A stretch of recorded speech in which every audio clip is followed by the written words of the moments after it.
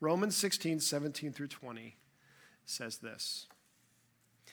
I appeal to you, brothers, to watch out for those who cause divisions and create obstacles, contrary to the doctrine that you have been taught.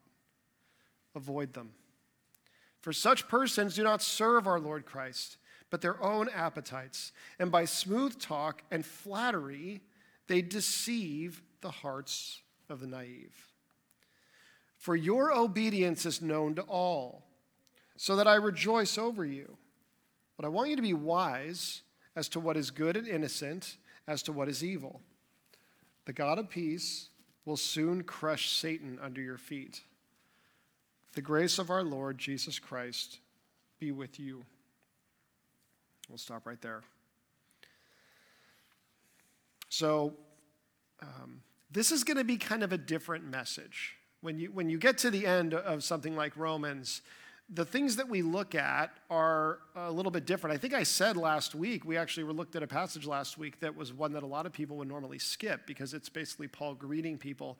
But it says some things to us about the church and the way the church is set up and made up and who it's made up of that I think is very valuable for us. I think in this same instance, even though this morning's going to look a little bit different as we look through this, because this is essentially, we're going to be talking about really identifying and what to do with something that Paul is warning us to watch out for. And but it's important. And I think that as he's saying it to the church in Rome, I think it bears a lot of importance for us in our church and our world today. So Paul is, the way that Romans comes together is that Paul is probably dictating it to someone named Tertius, and then he is writing it down.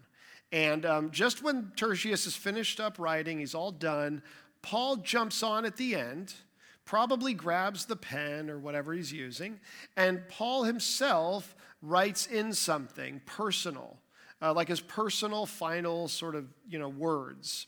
And Paul does this a few times in epistles. He jumps on at the end and he picks up the pen or a pencil and he writes, they don't have pencils, he picks up the pen and he writes out what it is. That would be a problem. We would not be able to trust the Bible as much if they were writing in pencil. Okay, I'm getting distracted, sorry. He picks up the pen, second service, I get distracted. He picks up the pen and he writes.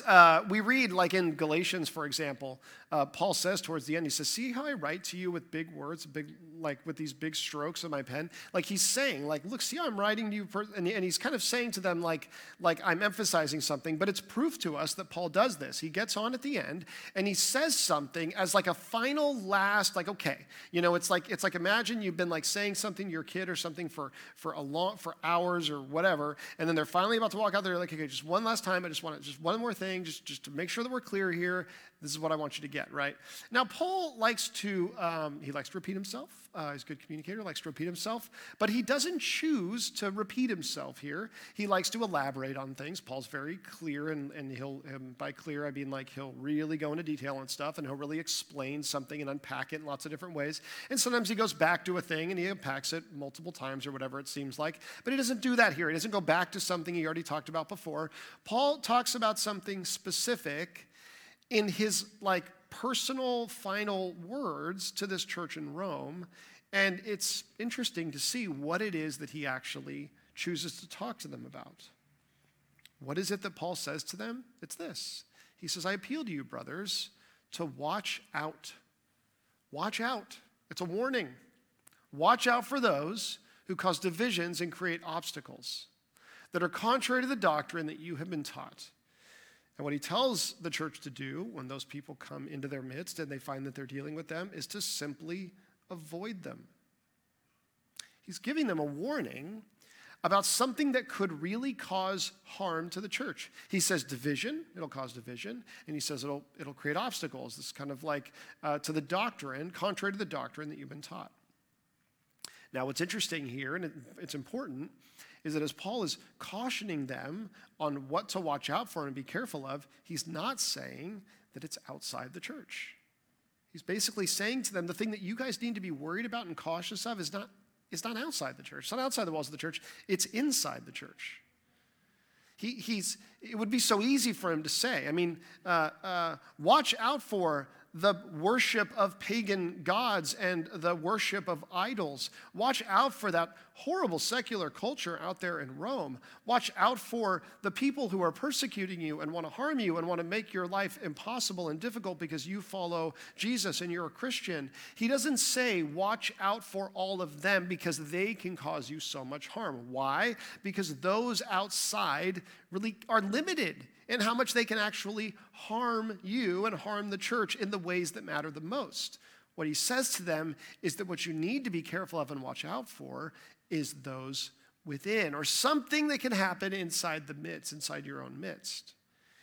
I think that's something that would be, that we're not likely to often think. This idea that like the biggest dangers to the church might be within the church, not necessarily outside of the church.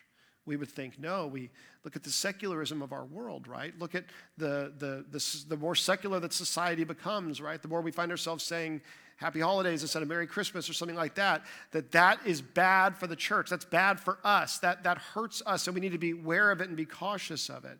Watch out for the culture that's out there corrupting people's lives. It's going to water you down. It's going to taint what you're doing. Watch out for the idols. Watch out for the pagan influences that you encounter. Watch out for the people that make your life hard as Christians. That's not the warning that matters most to us.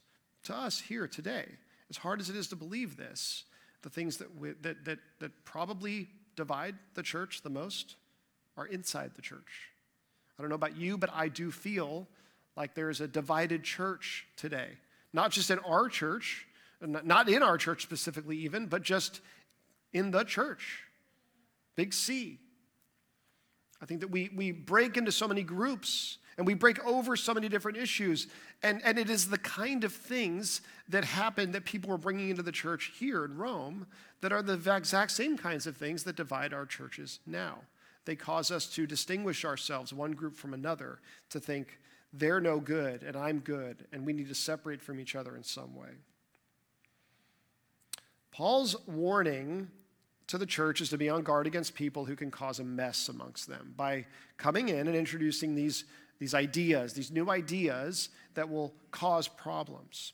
Now, back then, the church was a lot less formal than it is now. You didn't have somebody standing on a stage and a bunch of people in chairs and lights and a sound booth and all that stuff. People did teach, and there were people who were identified as elders and shepherds in the congregations, but these were house churches. These were smaller groups. They looked more like a small group that we would have today than like what we have on a Sunday morning. And as they gathered together, it wasn't just around the formal teaching time. They ate meals together. They developed relationships with each other. And these relationships lasted probably throughout the week before they met again together. And as they developed those relationships with each other, it is totally possible that people who got to know each other and got connected with each other and built relationships with each other could begin to say things to each other, teach each other things. And Paul is saying to really watch out for the people who will come in and do that. And he describes the way that they will do it.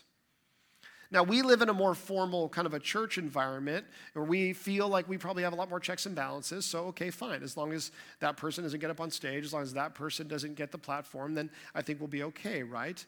But we also live in a time when we have access now to a vast amount of information that would be identified as Christian information, right? Because that's kind of the issue is, you can go to YouTube and you can look up all kinds of things, and you can hear from people who speak on all kinds of things who would say, I'm a Christian, believe this, listen to this, do this. This is happening right now, and you need to live somehow differently because of it, right? We see it on social media. We can see it on any bestseller list. You can go into a bookstore. You can look on Amazon. You can download podcasts. Like there is all information at our fingertips right now, it seems. And the danger here was that people seeking to live the Christian life, which is what we've been talking about since we've been in Romans 12 on, the people seeking to live the Christian life, that they would have other people, their voices come in saying, I'm here to help you live the Christian life. And here's what you need to do, and here's what you need to believe. And the people he would say, naively believe that if a person simply says, yeah, I agree with you, we're Christians. Yes, I follow Jesus too the same way. Or I'm God-fearing. Or something about us is maybe enough of a connection that you know that I'm on your side and I'm with you. Now listen to me and I'll tell you how to really live. I'll tell you what to really do. And I've got some new ideas that might really shock you. We have access to so many more voices than people did at the church at this time. We have so much more to essentially filter through and filter out. And this is the thing that Paul's encouraging the church to do. So what Paul says is to be on guard, and that starts with knowing that not everybody who says, I'm a Christian and I have a word for you, has a word that is of God, that is biblically true, that is right. But the truth is that we will be more open to direction and truth from a person who identifies as that, even if we don't know anything about them beyond that, you know? And so Paul says, well, here's what they'll look like. He goes a step further and he describes them. He's a little disparaging, but I think he's describing them still very specifically. And he says this. He says, such persons do not serve our Lord Christ, but their own appetites.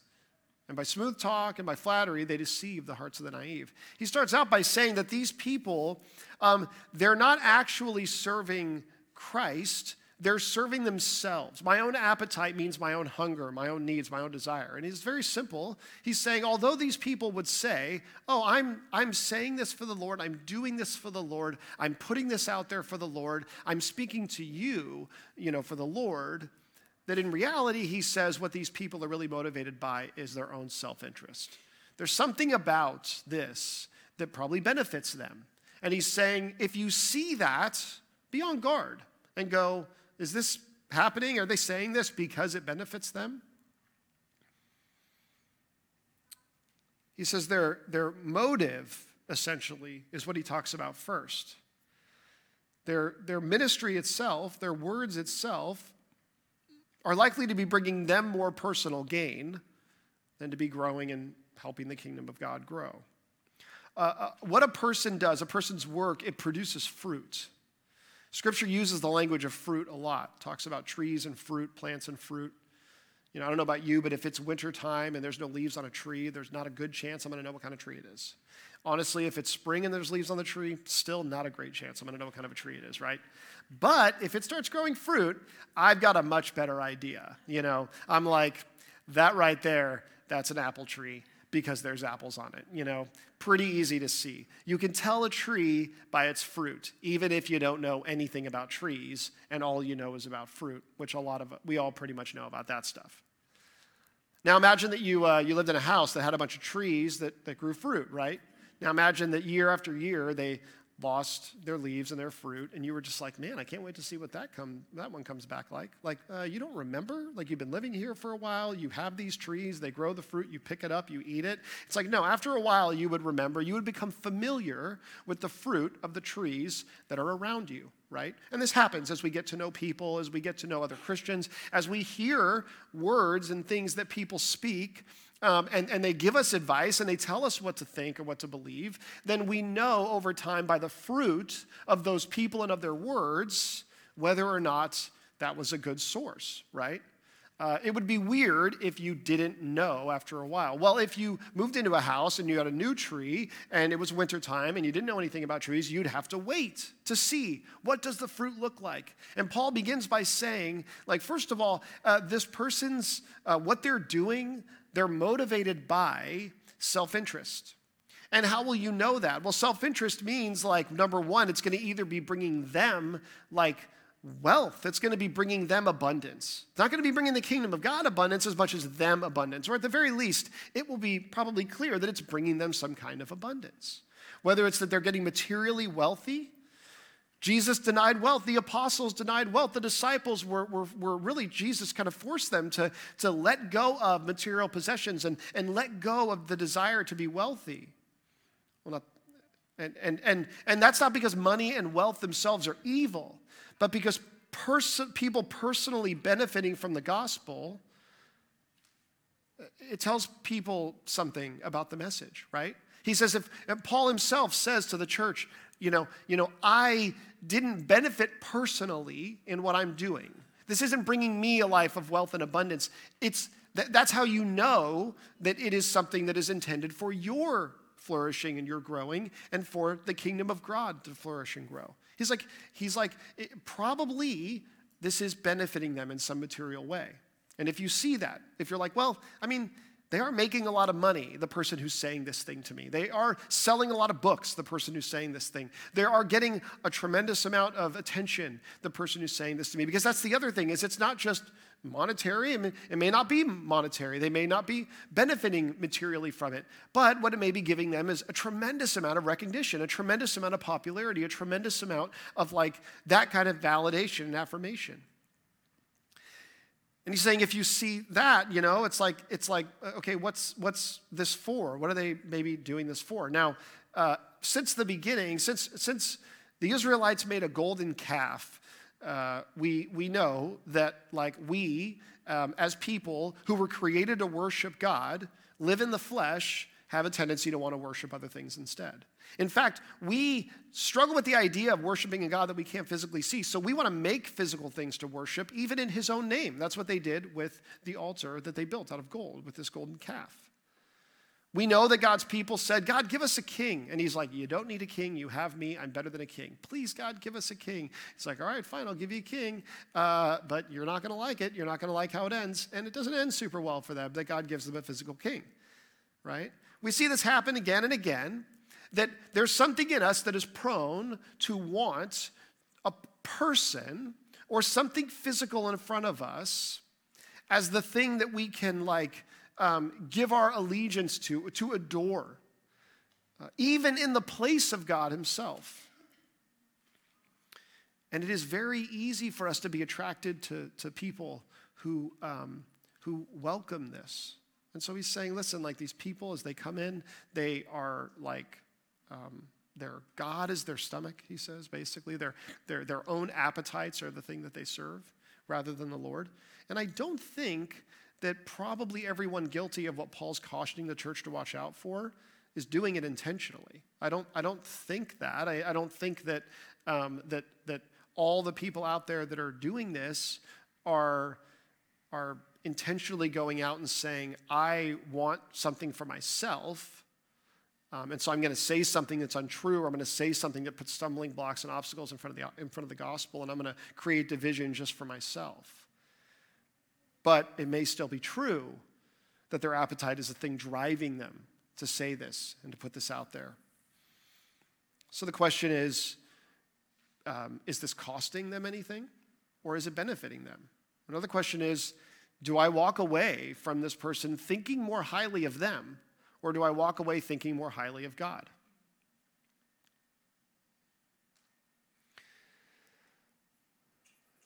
Paul knows that we have a tendency to do this. And so he says in Corinthians, in 1 Corinthians to the church, he says, I appeal to you, brothers, by the name of our Lord Jesus Christ, that all of you agree, and that there be no divisions among you, but that you be united in the same mind and the same judgment. For it's been reported to me that Chloe's people say that there's quarreling among you, my brothers. What I mean is that each one of you says, I follow Paul, or I follow Apollos, or I follow Cephas, or I follow Christ. Is Christ divided? Was Paul crucified for you? Or were you baptized in the name of Paul? I thank God that I baptized none of you except Crispus and Gaius, so that no one may say you are baptizing in my name. So Paul sees like it's kind of a dig in the end there too. He's like, I'm glad I didn't baptize you guys, because then people might be trying to follow me. Paul sees that there's a tendency that people have, that we have, to maybe look for people to align ourselves with and associate with, maybe rather than God himself or the gospel itself or Jesus himself. And I think that the danger is that those that would come into the church seeking that would find it, because we have that urge to do that. I think we're also prone to think that, I think that what we know is that if we're going to encourage one another, and if we're going to bring truth of God to one another, that we really have to work to continue to point other people to God himself, rather than even to us, rather than to those that even bring the message, or those that want to encourage, those who want to disciple, those who want to shepherd, those who want in any way to bring the truth of God to another, to recognize that it takes work to also continue to point people to God himself and not back to us. So we see he talks kind of about their motive and what they would look like. He also goes on to talk about the method. He says it's smooth talk. He says they're known for their smooth talk, smooth speech. He said these people are so dangerous because they're such good communicators. They're so dangerous because they're so effective at communication. Isn't that weird? Isn't that crazy? Like, he's saying they're persuasive in what they say, and so things that are untrue might seem more reasonable or might seem more palatable or more acceptable because of how good they are at making them seem that way with the words that they use. They have an incredible gift for articulating things in a way that makes them so convincing. And we have a tendency to think that if people are good at communicating and they're talking about God, it means that God has given them a gift of some kind. He's anointed them to do this thing. We go, well, he's given them a gift. That's what we say, right? They have a gift, or she has a gift, right? They're anointed. They have this thing. We assume that if someone's good, that means that God's called them to do that thing. That doesn't exactly line up with the pattern that you often see throughout Scripture, though. Paul himself challenges this idea by saying this again to the church in Corinth. He says, when I came to you, brothers, he says, and I, when I came to you, brothers, did not come proclaiming to you the testimony of God with lofty speech or with wisdom. For I decided to know nothing among you except Jesus Christ and him crucified. And I was with you in weakness and in fear and much trembling. And my speech and my message were not in plausible words of wisdom, but in demonstration of the Spirit and of power, so that your faith might not rest in the wisdom of men, but in the power of God. Paul wasn't the most compelling speaker. I think he wrote better, or he dictated to people who wrote better than he himself often spoke. And even he says it elsewhere that like people are surprised that when he shows up, it's like, what, really? This is it? This is what we get? Like, I thought you'd be like a powerhouse here, Paul, you know? And he isn't. He's just not like that. We know that God called Moses to lead his people, and that Moses wasn't a great speaker. He needed Aaron to help him. He needed some help, whether he had legitimate issues that caused him to have difficulty speaking, or he just wasn't a good communicator. He struggled with it. Well, there's a reason why God can often chooses to use people like this, is because, and Paul says it here, that it is the power of God and the truth of the gospel that is to change us and connect with us and transform us, not the gifts and the abilities that a person has in presenting that thing. And I think that's really hard for us because we also talked last week about the fact that we do live in a consumer society, and that tends to make its way into the way that we do church. And so we are pretty favorable towards the idea that if a person is really good at communicating, then that means that God wants them to talk to us, right? It means, God, you put this person here to help me understand these things without me having to do maybe more work to try to understand them.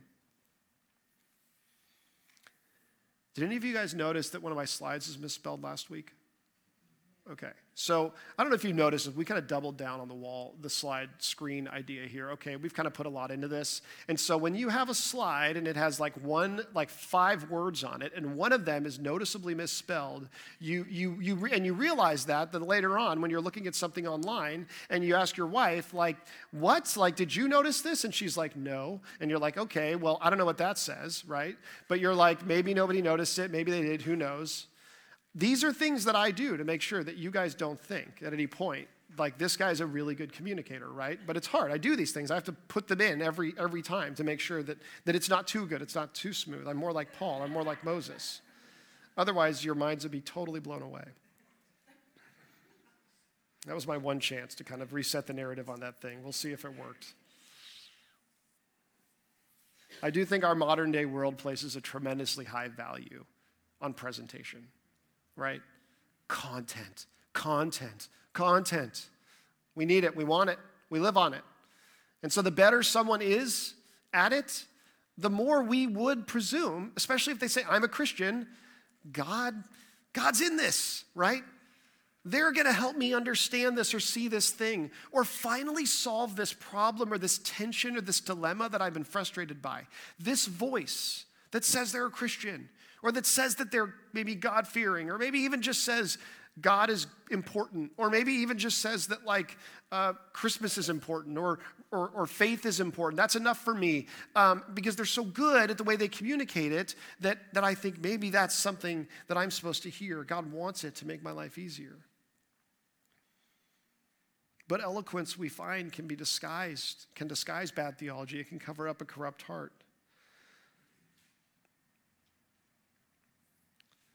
And because we value this so much without realizing it much of the time, I think we can even become dependent on it to such a degree that it can become the identity of even whole churches.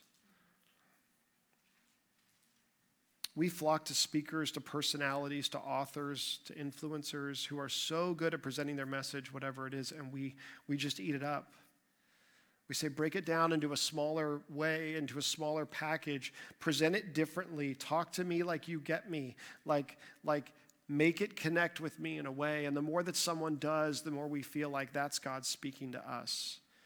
There's a well-known pastor years ago who did ministry sort of similar to where I was doing ministry, and I had friends that worked at his church with him. His name is Francis Chan, and he began a church that was very small, and it eventually became a very large church, and it was built largely on his teaching ministry.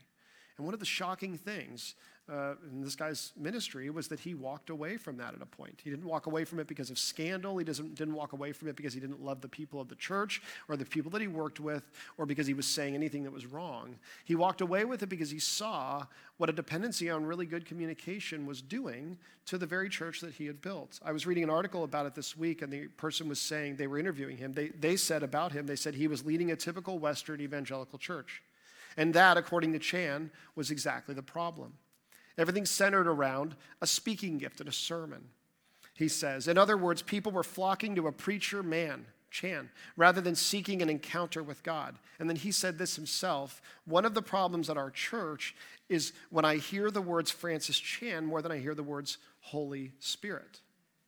So he saw that even good communication, saying biblical right things, when it becomes the thing that matters most to us, when it becomes the only thing even that it seems like a church might exist to do, can become unhealthy. And the way he put it was, he said, God's given all of us such a variety of gifts, and there's only one gift being used here overall.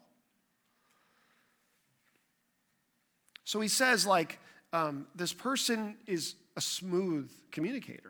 They're effective at it. And that's a very hard thing for us to ignore or to maybe stop still and evaluate, especially in the culture in which we live today. He also says that, one other thing is the role of Scripture in our lives is one in such that Scripture brings us encouragement, and it brings us joy, and it brings us hope, and Scripture also brings us things that can be difficult at times. But that's actually a good thing. Hebrews 4 tells us, for the word of God is living and active, sharper than any two-edged sword, piercing to the division of soul and of spirit, of joints and of marrow, and discerning the thoughts and intentions of the heart. Now, I don't know about you, but when I hear that, I think piercing to the division of soul and of spirit, of joints and of marrow, that doesn't sound comfortable. And I think the truth is that there are going to be times that we will walk away from God's truth and that we'll be limping a little bit because that process was a little painful.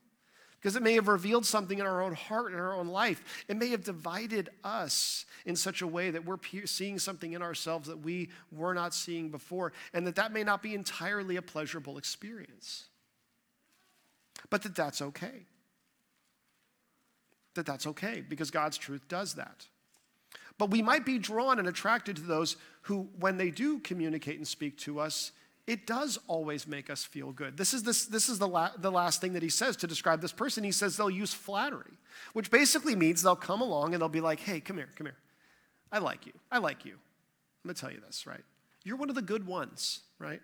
Flattery isn't just being nice to someone. It's either saying things that aren't true just because you want them to like you, or it's saying things that are true just because you want them to like you and to listen to what you have to say.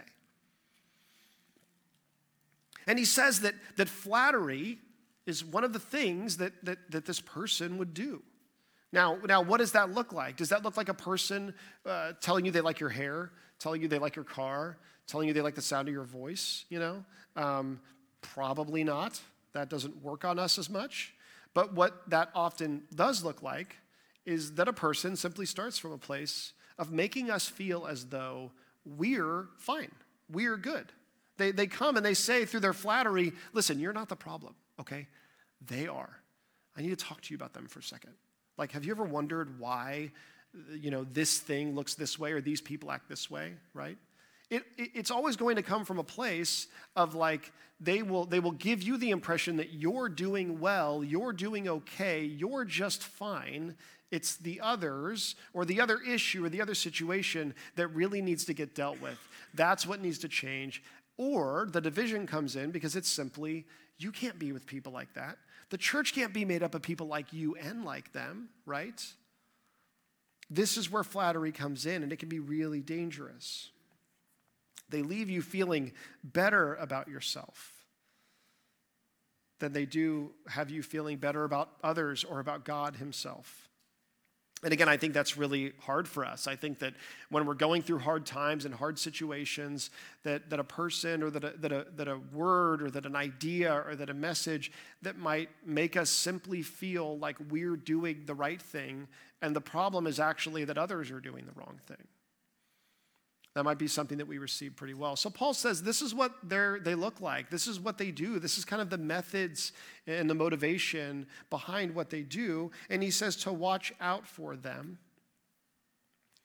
And he goes on and he tells the church, for your obedience is known to all, so that I rejoice over you, but I want you to be wise as to what is good and innocent as to what is evil. So I think it's important that we see Paul saying this here, because I think Paul is saying, I'm not telling you guys this because you're in a bad place. I'm not telling you this because you're so weak in your faith. This isn't just something that people who are a mess need to look out for. He's saying that I recognize that you are seeking to live in obedience. And I think this is where he's saying this particular danger hits.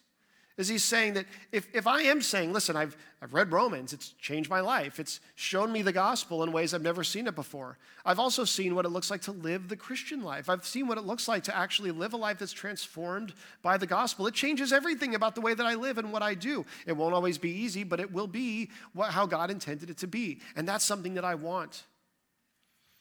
That in seeking to live that out, that we would then take guidance, take advice, take direction from other people who say, well, good news, I'm here to tell you how to live the Christian life.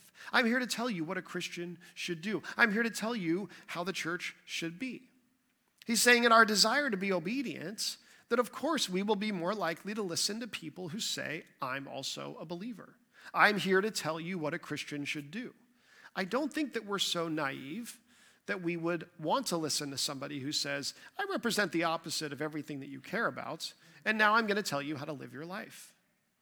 In fact, maybe as we're looking at this passage, maybe all you're thinking about much of the time is those people, right? You go, well, yeah, Paul's kind of telling us that we're supposed to watch out for people who are all these things. Like, no, he's actually saying, like, there are those who would come, and they're smart enough in what they do to start out by saying, I'm like you, I'm on the same page as you, and I'm trying to tell you how it's supposed to be. But he's saying that the things that they teach, the things that they share, and the way that they show people to live the Christian life is a way that brings division amongst people of the church. It's a way that puts obstacles in the path and teaches doctrine that are against the gospel itself. This kind of teaching feeds on the sincere and the obedient. He's not telling them this because they're weak, hypocritical, foolish, or unhealthy, at least not as a church.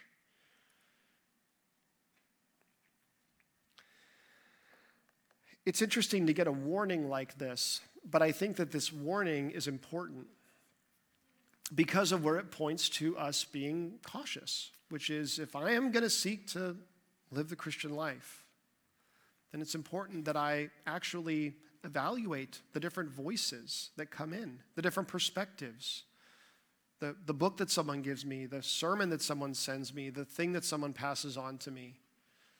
Is it just because a person's a good communicator? Is it just because a lot of people like them? Is it just because they're very materially successful? Do I think that those are enough? Or is it possible that often those people who fall in that category, the fruit that is produced ends up being fruit that shows that this is a different kind of tree altogether? In early Greek sort of like legends, there's the story about the Trojan War. And in the Trojan War, the Greeks are fighting against the Trojans, and the Trojans withdraw back into Troy and, close the gates. And the Greeks are like, man, shoot, we're stuck. We can't get them. Oh, well, let's hop in our boats and let's go home. And so they decide to give up and go home. But before they do, they go, you know what? We don't want to be sore losers. So we're going to make them a big giant horse, and we're going to put it right outside their gates. And we're going to send somebody out with it, and they're going to be like, guys, this horse is for you. You need to bring this thing in right now. You'd be fools not to. You need to throw a big party, and we're really sorry. They've already sailed away. See ya. We really feel bad about the whole thing.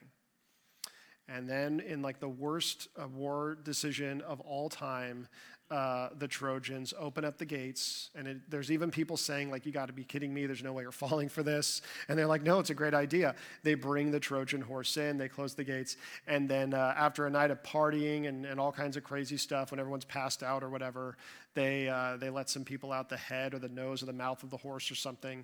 And then they open the gates, and they let all the Greeks in. And it turned out they just went to an island and came back. The story of the Trojan horse, the idea of a Trojan horse, is one that we're pretty familiar with in modern culture because we use that as an example of anything that sort of innocuously causes someone to think that like they can let their guard down and allow someone in, and then it kind of creates havoc. It wreaks havoc. Now, what I don't like about this is that it can seem like Paul is being paranoid. It can seem like Paul is saying, like, we need to be constantly evaluating and worried about everyone all the time. And I don't think that that's what Paul is saying. I think that what Paul is saying is that when a type of person comes into your relationships, or when you get the message of someone or whatever, and they have these characteristics, and they're saying things that are new things, or maybe different things, or maybe they're just saying things that make you feel so validated and right and good in a confusing, difficult world, that perhaps you should stop. And rather than be naive and assume that everyone who says Christian is Christian, you should evaluate these things. You should ask yourself, should I let this thing in the gate? And he says, and if you decide that you shouldn't, he says, simply ignore them. Simply avoid them is what he says. And that's what we're called to do. It's hard to believe that God has set up the church in such a way that no matter how the outside forces may try, they cannot overcome his church. But that is how God has set it up. And our job is to be a place of unity and to be a people who treat one another with love and be a people who do not allow ourselves to be divided by things that other people get divided by. To not allow ourselves to add things on top of the gospel and say, if you just do this extra stuff, then you'll be fine. Or take things away from the gospel and say, you don't have to do any of this, and then you'll be fine. But rather say, like, this is what the gospel is, and we're to be a people of unity. And that by doing that the church itself will be strong, the church itself will continue to minister in a dark world, no matter what the threats of the forces might be on the outside. Let's pray.